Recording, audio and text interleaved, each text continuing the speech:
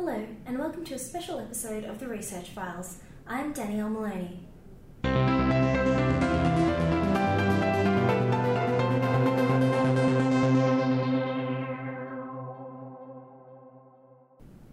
This month's episode gives teacher readers an inside look into the Australian Council for Educational Research Conference for 2015. Keynote speakers included Professor Jeff Masters AO, Professor Val Shute and Dr. Rukmini Banerjee. The keynotes addressed several topics surrounding this year's theme of learning assessments designing the future. First, CEO of the Australian Council for Educational Research, Professor Jeff Masters, opened the conference with his keynote on the topic of reforming educational assessment.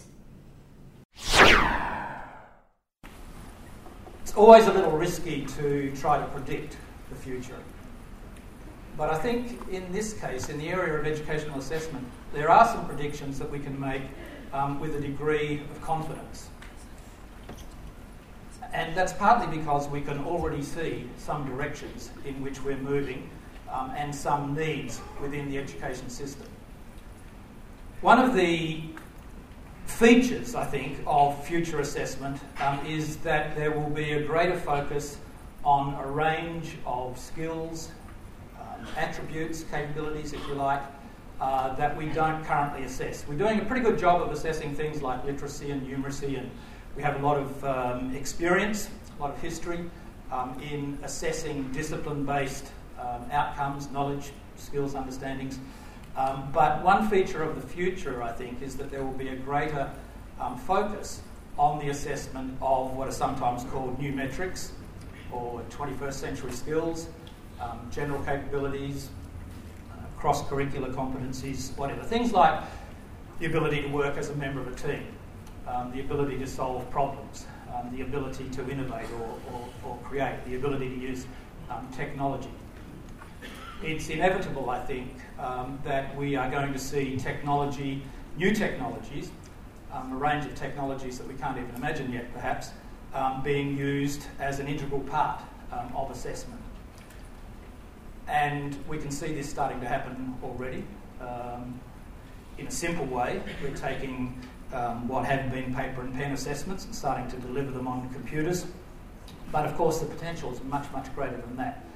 We can actually use technology to significantly transform the way we assess, the way we think about assessment, the way we gather evidence, including in interactive learning environments. Professor Jeff Masters talking about interactive learning environments. One of the leaders in that field is Professor Val Shute of Florida State University. She began her keynote by talking about the current approach to assessment and its drawbacks. Our current way of conducting assessment is pretty closed up, and by that I mean it's not transparent and it's not very open, and it's certainly divorced from student learning, where a typical cycle in a classroom is you teach some stuff, you stop, you test some stuff, and then you go loop with new content. But I believe that assessment should be open and transparent and gently surround the student or the groups of students learning together. Professor Shute also touched on the definition of 21st century competencies, explaining that the reason that it's important to be thinking outside of the box is because the world has changed in the last 100 years and education has not. 100 years ago, if a kid learned their 3 R's, their reading, writing, and arithmetic, they were considered to be sufficiently literate because the goal back then was to prepare kids for production jobs. But today's kids, need a whole new set of skills in addition to their basic reading, writing, and arithmetic skills in order to be successful citizens of this interconnected world that we live in. For example, when we're faced with a complex problem, we have to be able to think creatively and critically and systemically and communicate effectively and engage in teamwork. So I think we need to rethink assessment. And my position is, why not use games as vehicles to assess and support some of these competencies that I've been talking about? The academic then went on to talk about the core elements of good games and the link to education. The first one is good games have interactive problem solving. And this is the constant interplay between the player in the game and the player in the game, and it's usually in the context of solving really interesting, authentic, complex kinds of problems. Good games provide specific goals and rules, and this lets a player know what to do, when, and how. They offer adaptive challenges, and this is the balance between a player's ability and the difficulty of the current level that they're on. And good games kind of hover at the very outer edges of doability. So that's in line with Vygotsky's zone of proximal development. They offer control to the player, typically of the environment, of different aspects of the game. They offer ongoing feedback, so you know at any point in time how well you're doing, which is really important for learning. And they provide sensory stimuli to titillate the senses, things like the graphics and the audio and perhaps the narrative. From online to out in the field, and what a vast area it is that's covered by India's annual Status of Education report. The country has more than 600 districts and between 1,000 and 2,000 schools in each district. Keynote speaker Dr. Rukmini Banerjee shared with delegates how a phone call from the head of one of the districts led to the creation of the annual study to assess children's literacy and numeracy. At the time, the state was focusing very heavily on ensuring children's attendance in school. And they were doing all kinds of things to make sure that children came to school.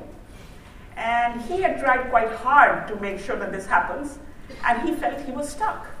And so he was calling people to see if others had good ideas about what to do about getting more children to come to school more regularly. So in his district at the time, enrollment levels were quite high. Almost every child's name was registered on the school records. The government gave many incentives to children to attend. You had free textbooks, you have free lunch in school, you have uniforms, and in fact, this is one of the governments that, in an attempt to encourage girls to continue in school, has started giving bicycles to girls if you finished 8 years of schooling. So the government felt that there was a lot of incentives to encourage children to come to school. And because they were trying to raise attendance, the entire educational bureaucracy was also out there kind of monitoring and, making sure teachers were there and so on. But despite these efforts, they couldn't push the attendance levels higher than 70%. So when he spoke to me, one of the things that I said, have you thought about looking at what children are learning? Now this may seem to you as a strange thing to ask somebody who is working in education, but as a country with very large numbers of children, we have been concerned for the last 20 years about getting children to school. Building schools, getting teachers in place, organizing, all the inputs that go into education. And a large part of our focus, both as parents as well as policymakers, has been in getting schools up and going and ensuring that everybody has access to a school. And so sometimes in that whole process, we sometimes forget why is it that we want our children to go to school in the first place. And so when I raised this issue of learning, there was a bit of consternation around because the assumption was that if you go to school, you learn. And once you've solved the problem of going to school, now you're all set on the path of educational progress. Millennium Development Goals around the world say that the goal to strive for is to make sure that all the children go to school. And that must assume that then all the other good things will follow. So when I said this, I could hear a bit of silence on the other side of the phone. And he said, we haven't done that, but we'll look into it. ACER Research Conference keynote Dr. Rukmini Banerjee there, explaining how the annual Status of Education report in India began with a phone conversation about attendance. That's all from this special episode of the Research Files. To find out more about this year's research conference, visit www.acer.edu.au/RC. For more Teacher Magazine articles, podcasts, videos and infographics, visit www.teachermagazine.com.au.